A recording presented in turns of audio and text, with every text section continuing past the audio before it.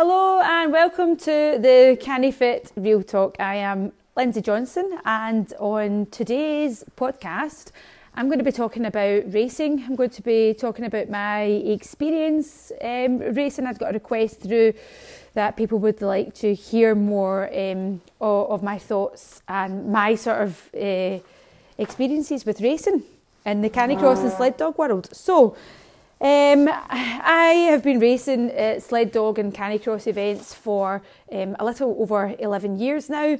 I have competed in Canicross being my main category, being my main class. That's my first love. I've competed in that. Two dog scooter and bike jaw. I've done a little bit of one dog scooter, but my dogs are quite small, so they tend to suit the two dog scooter better, where you can they can fly as a team. I have competed at lots of local races, lots of fun races. I've competed at World Championship level, European Championship level and National Championship level. Even when back in the day it was just Scottish, but now it's a British championship level. So in the UK we have the BSSF, which is the British Sled Dog Sport Federation, and they are the organisation who host our national championships. And in order to compete for Team GB and to race abroad, you would have to be a BSSF member and qualify with the BSSF. Not just to do all events abroad, but do any sort of sanctioned official races. And abroad, we have the IFSS. Worldwide, we have the IFSS, which is the International Federation of Sled Dog Sports, and they host World European Championship sled dog events on snow and on dry land. Now, Canicross would be classed as a dry land race. We also have the ICF, which is the International Canicross Federation, and they host championships across Europe for Canicross and bike jaw, and they've recently introduced one dog scooter. So they concentrate on what you would call mono discipline, which is one dog per class. Okay, so hope that gives you a little bit of insight. Now, I'm guessing that people want to hear about the nitty gritty and about my experience of racing abroad. So I have raced. I've raced all over the UK. Right up north in Elgin to way down south in Wales and different parts of England and Scotland. So I've raced all across the UK, and I've raced in France. I have raced in Italy. I have raced in Switzerland, and I have raced in Poland. And it's been a fantastic experience. It's definitely been memorable experiences that I've learned loads. I've had great memories and not so great memories, but the not so great memories have always been turned into great learning experiences. So racing abroad isn't something that anyone should just take lightly. I wouldn't class it the same as, just going away for a fun holiday and popping up to a race, and it's going to be similar to, races, local races, Canicross races that you've done. It's not really like that, especially if you're competing at World or European Championship level. It's a huge expense, so you've got a lot of hidden expenses that you don't really realise to begin with, and I'm quite happy to talk over them. You've obviously got the expense of your race entry fee. You've got the expense of your travel. If you're going from the UK, it's going to be Eurotunnel or boat. You've got your fuel expense, and then obviously you have to pay for the dogs to get across. You're going to have expense in toll roads.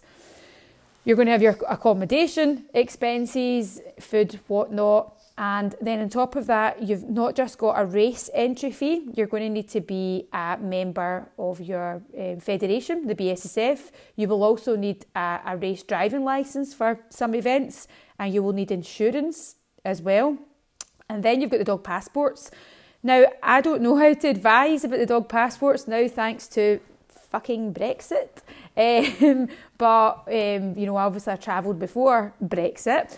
And the dogs had to have rabies, their annual inoculations, and race sites will request your dog to be kennel coughed have a recent kennel cough vaccination as well. You don't require that for travelling, but you'll require that for the race sites. And I think that will go for any dog that you're travelling, even if they're not competing. They'll have to have kennel cough vaccinations. So now it's different because of Brexit. I think it's a lot more expensive and it's a lot more time consuming because you have to get blood tests to make sure that the rabies vaccination is at a certain level. So I don't know a lot about it because it's not been on my agenda to travel abroad recently, and that's one of the reasons why. So whatever expense that we had for the passports and the JAGs and, you know, everything else, it's going to be more and it's a bit more time consuming now, and that's something you definitely need to look into. You've also got your expense of your kit, because you're going to probably go through different belts, harnesses, lines, etc., and trainers, like numerous pairs of trainers. And, you know, and that's just if you're doing Canicross. If you're doing bike jaw, and then it's even more expense because you're probably going to want 2 bikes depending on the course, different size of wheels, tyres, you know, you name it, all the fancy bits that's going to help you get through certain terrain or make the bike lighter and so on. So you know, you've got all these things to factor in. And then another thing that people may forget is you have a year beforehand to pay for qualifying races. So you have to qualify. You would really need to attend 3 of the qualifying races, which would be Scotland, Wales and England, in order, you know, to get a place. There's only limited places, so you need to qualify. So you're going to need to train hard throughout that year and attend these events across the UK. So that's a huge expense for all those 3 events as well. So it's not just a case of I'm just going to go abroad and I'll take maybe 2 or 3 weeks off of work. You're talking about it's a minimum of a year beforehand in planning to do these type of races. Now, if you're racing at Euro or World Championship level, it's not like a fun local race where it's just like all abilities are welcome. It really is, you know, the best of each country that's there competing for their country. So you're requiring, you know, putting a lot of blood, sweat and tear training in, and, you know, giving the best food, the best care for your dog, and you really say goodbye to a lot of things for the year on the run up. There's a lot of sacrifices. Now, I've done a lot of Euro and World Championships and really dedicated, you know, a good, you know, at least 7 to 8 months of just focusing on that race and training for that race. And everything was, all you heard out of my mouth was, oh, I can't do that. I've got the World Championships after the European Championships. So, no, I can't go out for that meal, you know, constantly watching what I'm eating, or, you know, having to go to races, and I always wanted to keep topping myself up with races. So I was getting the race experience and getting my dogs the race experience, and, you know, thriving to get better and to see what sort of times and performance other people out there were doing, so I knew where I was at. So it really, you know, for a good, I don't know, maybe, you know, 4 or 5 years, that was like a big focus of my life, was just focusing on these events, and that was great. I really enjoyed it. I enjoyed that focus, but, you know, other things in life come along, and certainly for me, I like to focus on other things. So it's not one of these races that you just do half-heartedly. You really want to put your all into it. Okay, so I want to burst the myth that it's like going on a holiday and it's amazing because you get to see different parts of the world. Now, I'm sure there'll be people down south especially that's listening to this and going, yeah, it is, you know, I get to see all these parts of the world. You know, they may have like a wad of spare cash, unlike us, you know, miserable Scots up here. However, every time I've been abroad, the only fucking part of the world you get to see is motorways and service stations or autobahns. Sorry, my phone cut off. So yes, you get to see lovely parts of service stations and motorways, and you tend to know that you're in Germany because the service station tends to be really sparkling clean, and you get lots of hot dogs on offer. Then you know 2 hours later you're still in parts of France or so, because the service station is absolutely stinking of piss and the food choice is not quite as good. So I think if you want to see part of the world, you're going to really need to factor in more time, and you really are probably talking about factoring in a minimum of 2 weeks all in all. you want to get to the race site at least sort of 3 days before your event to get ready, acclimatise, let the dogs settle, let them rest from the travel and so on. And the travel can often take a lot longer than you expect. Now, people will look up Google Maps and say, oh, it's only 10 hours away. Now, you've got to factor in the timing that your boat will get in, you know, and what time of day that is, because you obviously, you know, can't drive through the night. You do need to sleep. And a big factor that gets missed often is watering and walking the dogs. So if it says it's a 10-hour drive, it's likely going to be 20 hours. You're going to have to make sure that the dogs are hydrated, because the travelling will stress them out, it will dehydrate them. So you're going to need to make sure that they're watered and they're hydrated every couple of hours. And then that will require you stopping an hour to 2 hours after to walk them and let them do the toilet, you know, because that water will be coming out of them. So if you're racing at a high level and you've got this elite athlete, which is your dog, you really want to make sure that they're really well hydrated. And especially if you're going to countries that have got a hotter climate than what we do, and that's quite common. I would say, you know, certainly France and Italy, the time of year, October, it was still really warm and humid, and we had been training in quite cool temperatures. The dogs were used to that, so we're wanting them to give their best and making sure they're going to go into a warmer climate. We're going to really need to up their water intake. And the folk that do just put the boot down and just get there and don't stop off, you know their dog care is pretty shit. So if your dog care is good, it's going to take you even longer, because the dogs can't be crammed in a cage. They need to be moving about, you know, getting the blood circulating, because it's a long time travelling for them. So you want to make everything as comfortable as possible and making sure they're not stiffening up and tired, you know, and stressed out, dehydrated before they get to the race site. So these are things that you really do need to consider also. And also how you travel your dog. You know, if you're somebody that's just got a car and they sit in the back seat or they sit in a big empty boot, that's really not going to cut it. A lot of race sites actually would actually disqualify you and wouldn't allow you on the site if how you travel a dog is in part of the rules. With some federations, I think the IFSS, your dogs have to be travelled safely, which would be a crate or a cage, and they should be a certain size, a size where the dog can stand up and they have coverage where they can stand and they can turn. So, you know, some people do have these tiny little boxes and they cram 2 to 3 dogs in these boxes to make more room for other things in their van, or, you know, to get more dogs in. And that, if you are your dog care, the welfare is checked by a welfare officer, you can, you know, be fined, or I don't know, fined, you know, maybe disqualified or warned anyway, which is good. That's a great thing, because it is that is a really important part of welfare. If these dogs are going to be travelling for a long time, they don't have the freedom like us to move around. They should be able to stand up and turn around in their box or stretch their legs out. So yes, if they're just in a boot which isn't necessarily safe, or they don't feel comfortable, or if they're just in a back seat, that's something you're going to want to maybe consider getting a crate for them that's a good size. Yes, so time away. You know, for me, it was like a minimum of 2 weeks away, and that's 2 weeks away from my son. It was 2 weeks away from work. Obviously, I work for myself. You know, I'm not making money, so it's all. You're talking a minimum for me anyway, and I would always do it, you know, as cheap as possible. I was a minimum of just running with one dog in Canicross, £2,000 to get over. So it was the price of a fancy holiday in the sun. And if you're not making huge amounts of money, you know, like myself, I certainly wasn't. And then that was me sacrificing that summer holiday or a holiday away.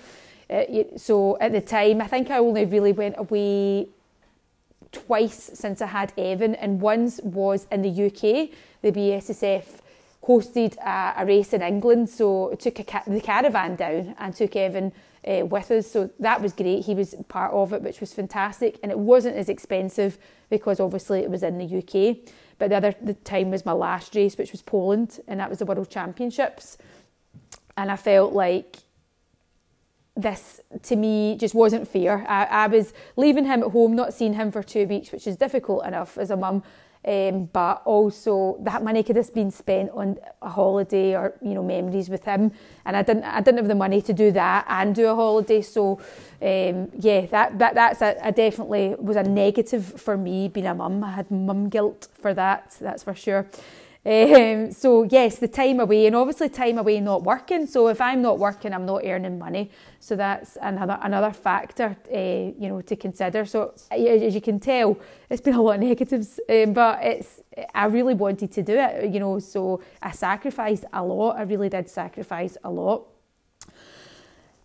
It's fantastic, the road trips. I went away, you know, with my pal Danny. I did all these events with him, and I've got amazing memories, you know, and formed a really good friendship. And other people along the way travelled with us, and I've got just the funniest memories of different things that happened and, you know, different events. And there was little quabbles and fallouts, but it really did bring you closer. I always felt like a stronger connection to the people that I had travelled with. You always feel like there's that sort of kind of unspoken bond, even if you don't see the person for a long time, because you've spent so much time, you know, confined in a van travelling. You've got no choice but to, you know, to talk real and you know, get to know each other, which for me is fantastic. I do really enjoy that opportunity. And you've got to pick your travel pals well. You've got to know that you work well together travelling, that, you know, you're both sort of on the same wavelength. And for me and Danny, it was great. We always, you know, never a cross word between the pair of us.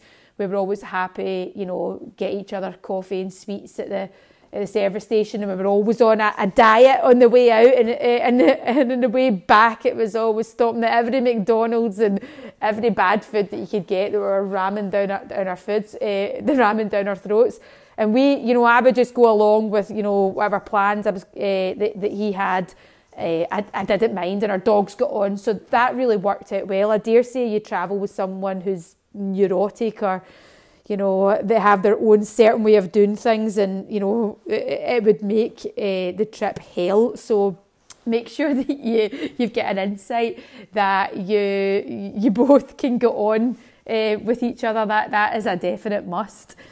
So once you get there, what the event is like, it's really, it's like nothing else. If you've ever been to a sled dog event in the UK, it's like that times 10.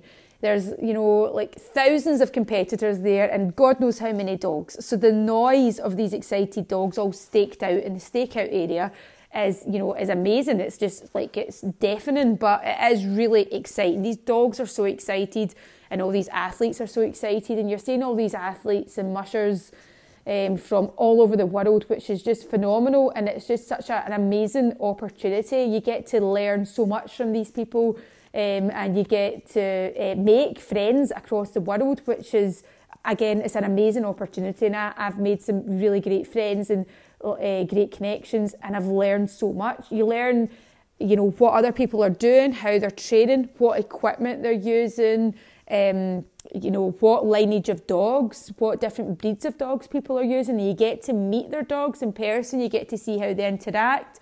You get to see how they, you know, their dog care, their preparation, you know, how they warm their dogs up, and get to watch them on the start line coming in, or if you're lucky enough to get out in parts of the trail, you can see them in action. And that's, you know, that is for me, that was all worth it. That was all worth those sacrifices. That I felt like I learned so much. I also felt like I learned from a lot of negatives, because you don't go abroad and you think that everyone, you know, from these, you know, exotic countries are doing it better than us mere folk in Scotland. A lot of times, and I mean a lot of times, I would see people doing things and I thought, fuck, we're doing it good.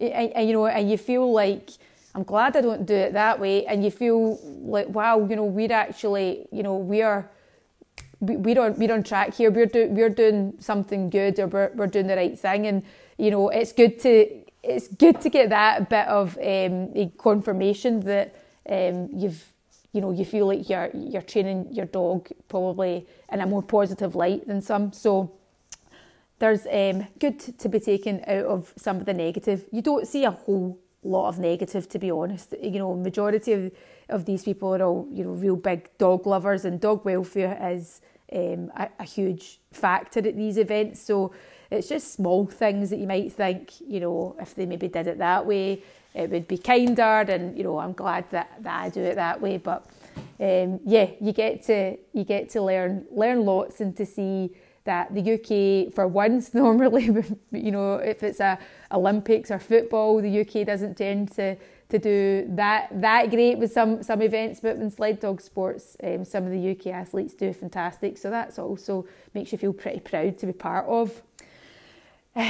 So you've got a lot of business, and it's really important that your dog can emotionally cope with that atmosphere. The atmosphere is, the energy level is high. The dogs are staked out. There's not a lot of room to pass. So when you're walking your dog, you need to make sure they can pass, busy flags that are flapping, tape, big, lines of dogs staked out who will be barking, people, vans, etc., speakers blaring. So there's a lot of sensory overload. And a lot of sled dogs are quite nervous and can be, quite freaky.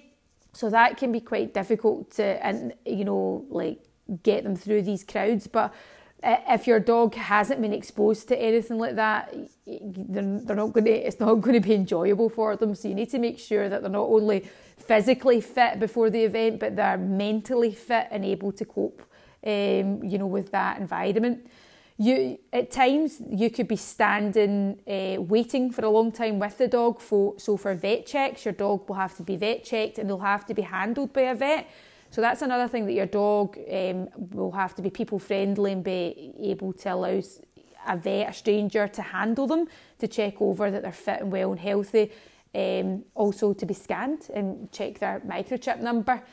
And before your event starts, and it really depends on the event, on the organisation setup, you could be in a waiting area by yourself, because canicrossers are not allowed handlers, so you have to be able to handle your dog by yourself. If you can't handle your dog at a start line, and then forget it. You have to be able to make sure your dog doesn't get out its harness and you can control it by yourself. And you could be waiting 15 minutes up to half an hour in a start line while your dog's watching and listening over the tannoy to the 3, 2, 1, go, and watching everyone start. So you need to know that you can control your dog and keep them calm. So there's a lot of people struggle with that, and that's something that they perhaps haven't practiced, that they know that the dog can give it all out in the field, but they struggle and they can't control the dog at the start. And that's something that you really need to work on before you get there, because what you don't want is the dog overexerting itself, or turning, being too much, turning that stress into aggression, or worse, them escaping, breaking equipment, and getting loose. So these are things that you need to consider. So your stress levels are high, and so are the dogs. It's the biggest competition of your life. So you're going to really need lots of different skills up your sleeve in order, to work through. And organisation. You need to make sure you're organised. You're going to need to be there all day. You need to know your timings exact. You need to know how long it's going to take you to warm up, to go to the toilet, to get your dog sorted, make sure that your chip is on, make sure that the bib is on. How long does it take you to get from the van to the start line? What is your start time? How long do you need to be there before your start time? So you really need to break everything down into half-hour segments, or even less, and have your day, really scheduled to a T, and make sure that you're sticking to that. So that's where all the previous race experience comes in, and having your race routine handy, and getting used to that sort of preparation, and then taking it to the next level when you go to these bigger events, and knowing how they run and how things work is crucial, because you can't get there and just go, well, I didn't know, because there's nobody there to hold your hand. You have to learn these things yourself.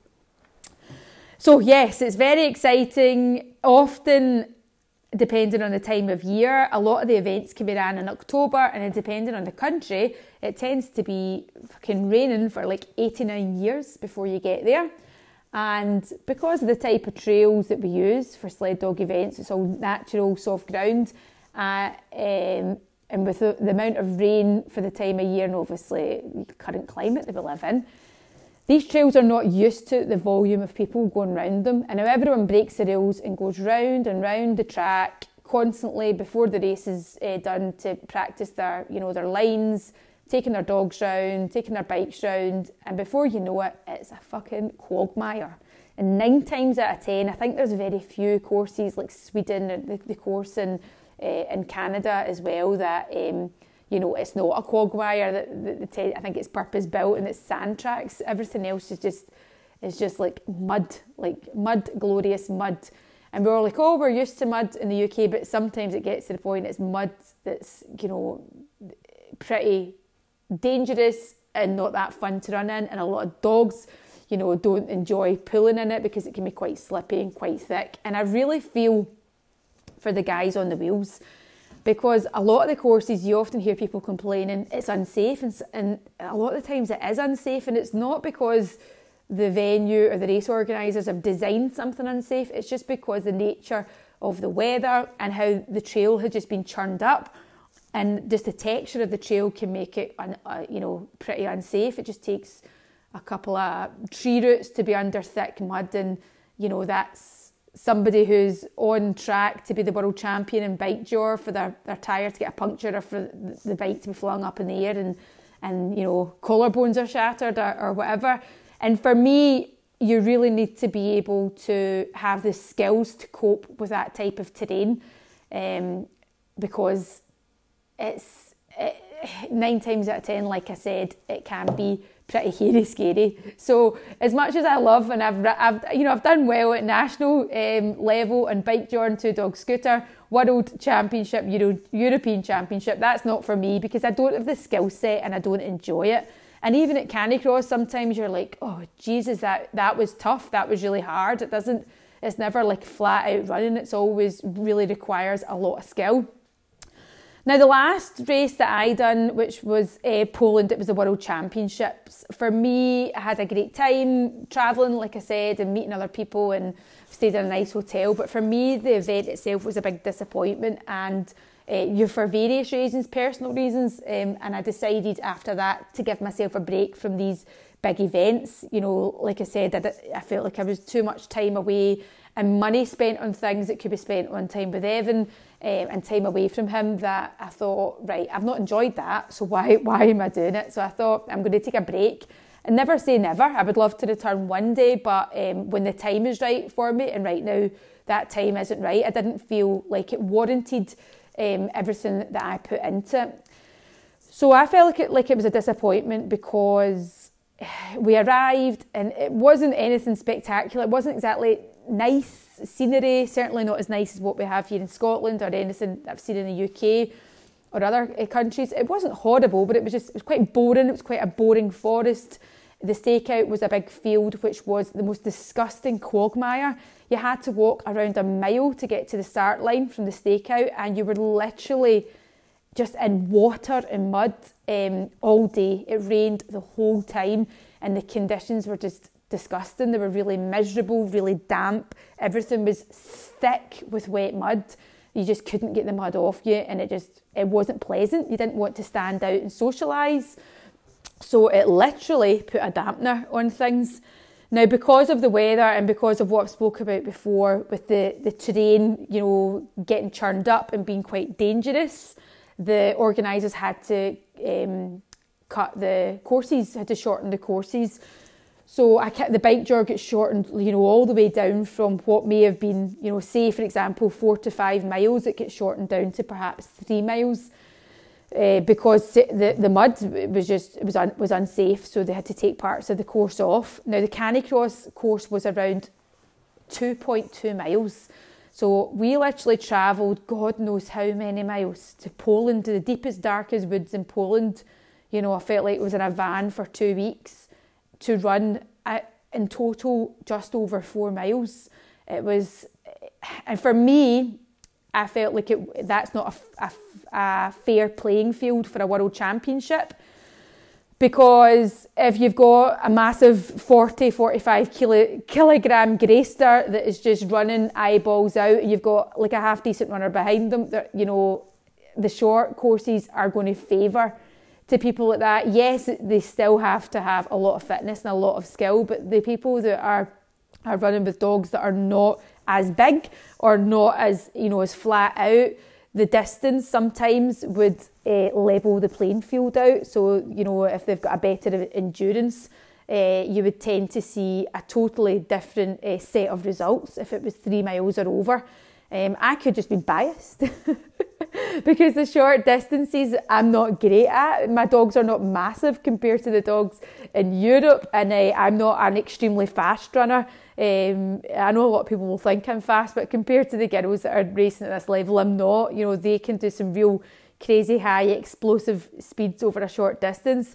I'm very consistent, and I can sort of keep a decent pace consistently through for 3 to 4 miles.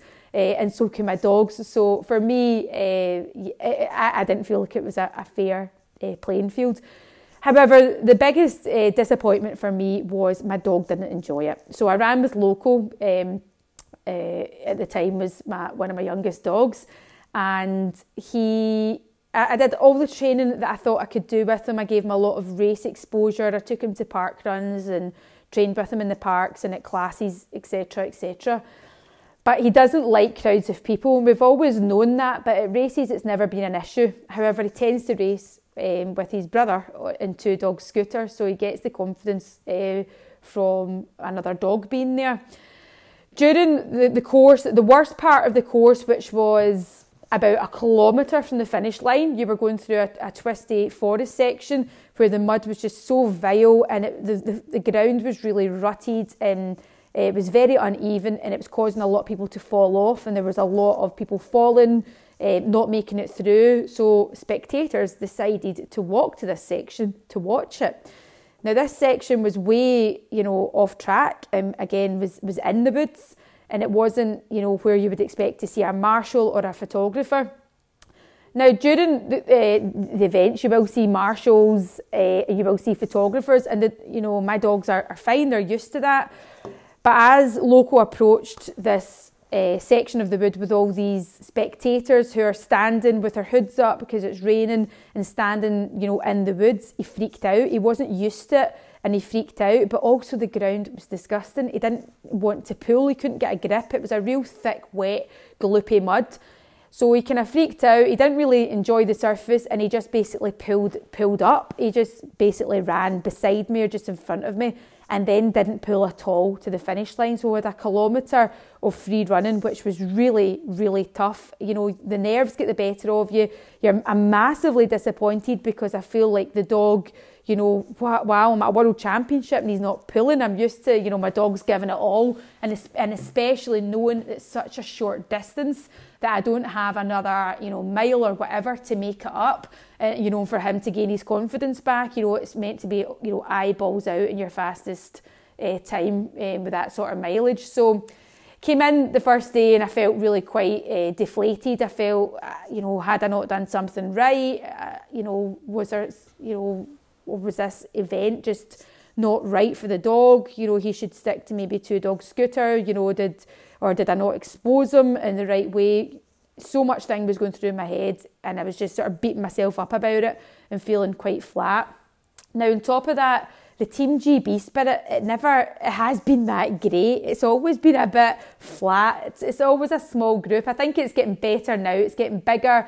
There's newer people, and people are more excited and coming together. And I think the recent years, it looks like it's been much better. But back then, it never was that great. It was a small group of people who would break into their own sort of cliques and groups and tended to want to compete against each other. So people weren't very supportive, not everyone, but there were certain folk not very supportive or friendly, and were quite happy to see you fail. So you always had that in the back of your mind, and you would feel a bit shit, thinking, I've not done so great out here. And you would, you're not feeling your best. So the second day, I thought, well, he knows what it is. He knows it came to no harm. Maybe, it'll be better. And we ran as hard as we could, for the first mile and a bit. And again, just approaching that section in the woods, he just anticipated where the people were, and he pulled up even sooner and still didn't, pull out through the finish line. So the second day, I reckon our run was probably a little bit slower. And the girl behind, she didn't overtake us, but she managed to make up time. She obviously ran faster, and as we slowed down, our dog was approaching quicker, and she was getting a better toe towards us, and we lost, I think, maybe 1 or 2 places.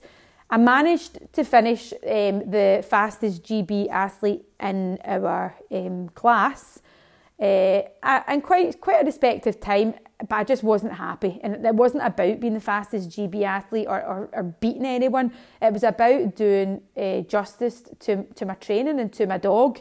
And I didn't do that. You know, we were running really good times in training.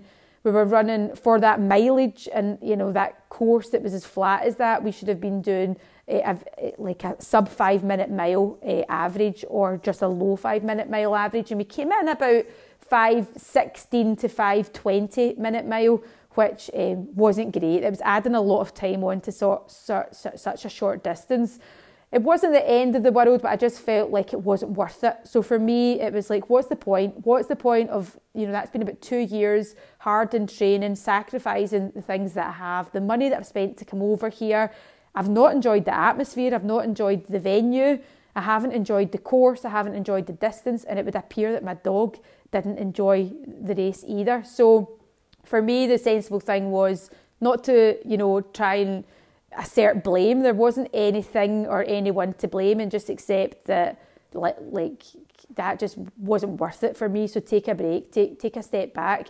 And that's what I did. And I just focused on other things. I focused on doing bike jaw. I focused on building my strength up. I focused, you know, on my business, and, you know, that's really flourished from that. So, you know, I've just looked for other things. But I dare say I would love to go back one day, and I would love to go back with Evan. I would love for him to have the experience. So it's not a write-off yet, but that was just my experience on my last event, that I felt it was a sign to take a bit of a break. So since then, I've still been racing. I've been doing sort of local races and doing sort of national races, and I've really enjoyed finding trail races that are just like a human-based trail race that welcome canicrossers. And I've really found that I've went back to my roots with that sort of thing, like doing these trail events. They're not competitive because I'm running with a dog and the majority aren't. So, you know, I'm not in competition with people, but it's the real sort of adventure terrain that I love. It's the type of stuff that I train on, you know, out on the hills, out on real cross-country courses, or sort of real types of trails, and, you know, more challenging terrain, more challenging climbs, I suppose, and a little bit more challenging distances, you know, sort of 10 kilometres and up, and running, you know, with people that probably haven't seen somebody running in Canicross and then being really impressed by it or being really supportive to it. And that's really, I've really enjoyed doing that sort of thing. It's been a really great day out, and it's just one day. I would do my normal type of training in the hills, and I'd also get to race my little dog Mo. Now, she's not really up for racing Canicross at sprint level. She doesn't really like to, she likes to trot in Canicross. She does all my classes with me because she's nice and light and doesn't pull me hard. But doing these types of trail hill runs, she's perfect because she's giving me light assistance. So it's making it more fun, it's making it more enjoyable, but she's not overpowering me, and I'm not running, you know, at all out, flat out speed. So I've really loved being able to take her to these events and include her in my Canicross race, although she always races in the scooter with me.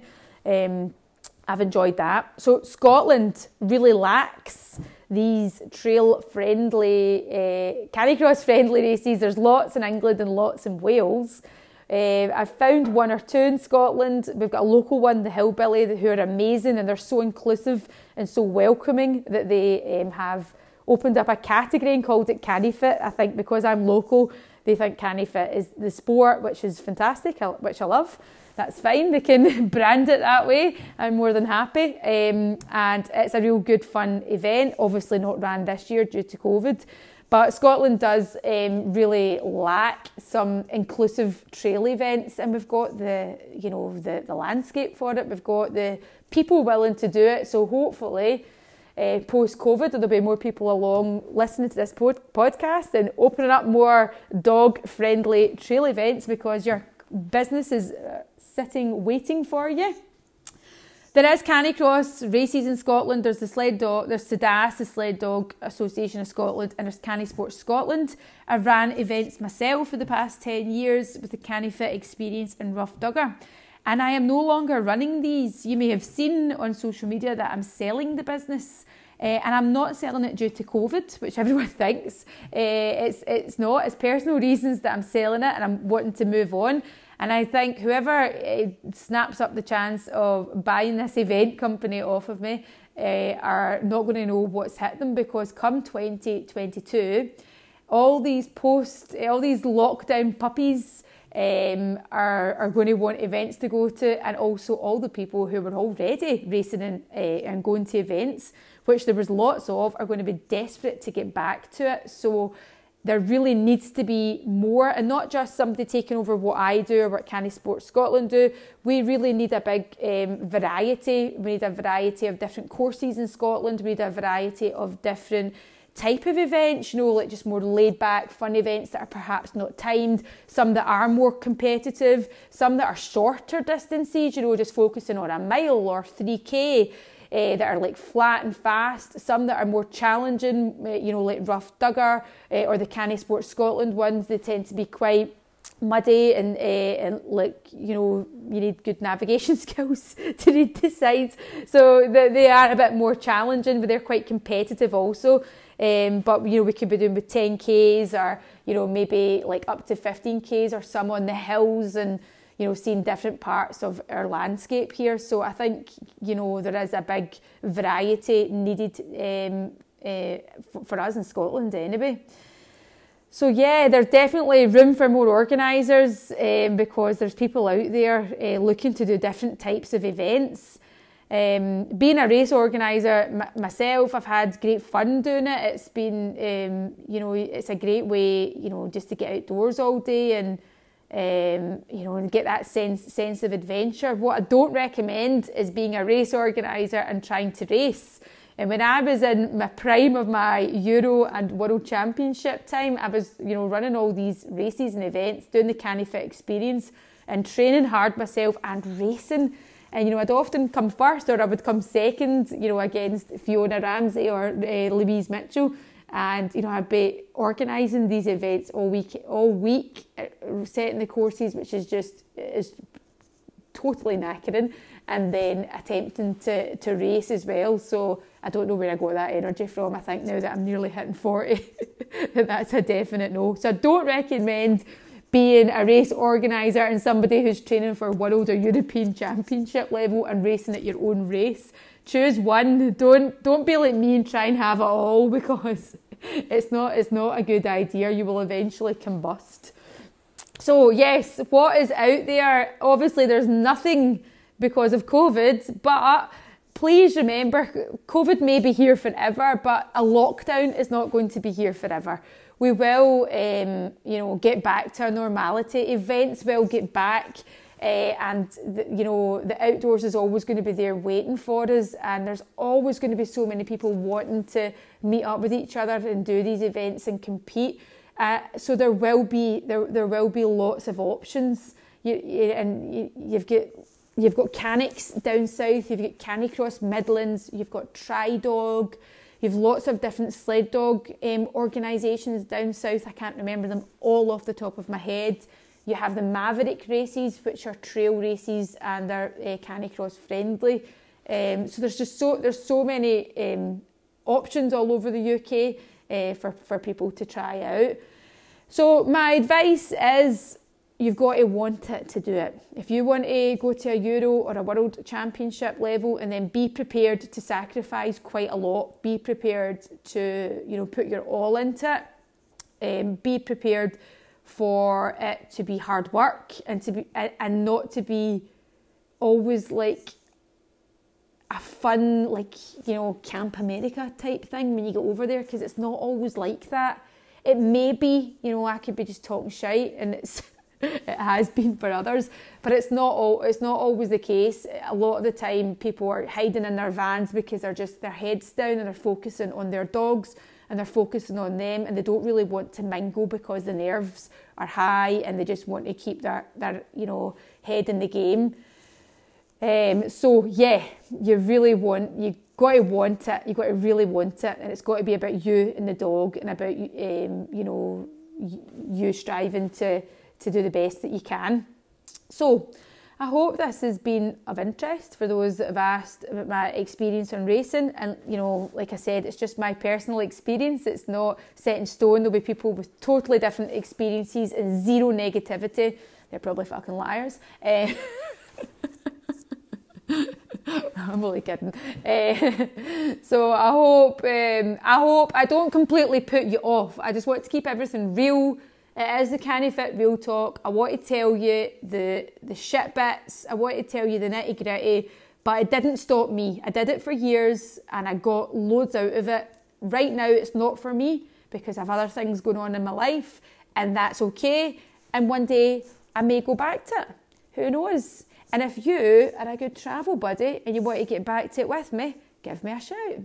Anyway, thank you for listening. And I hope this was of interest to you.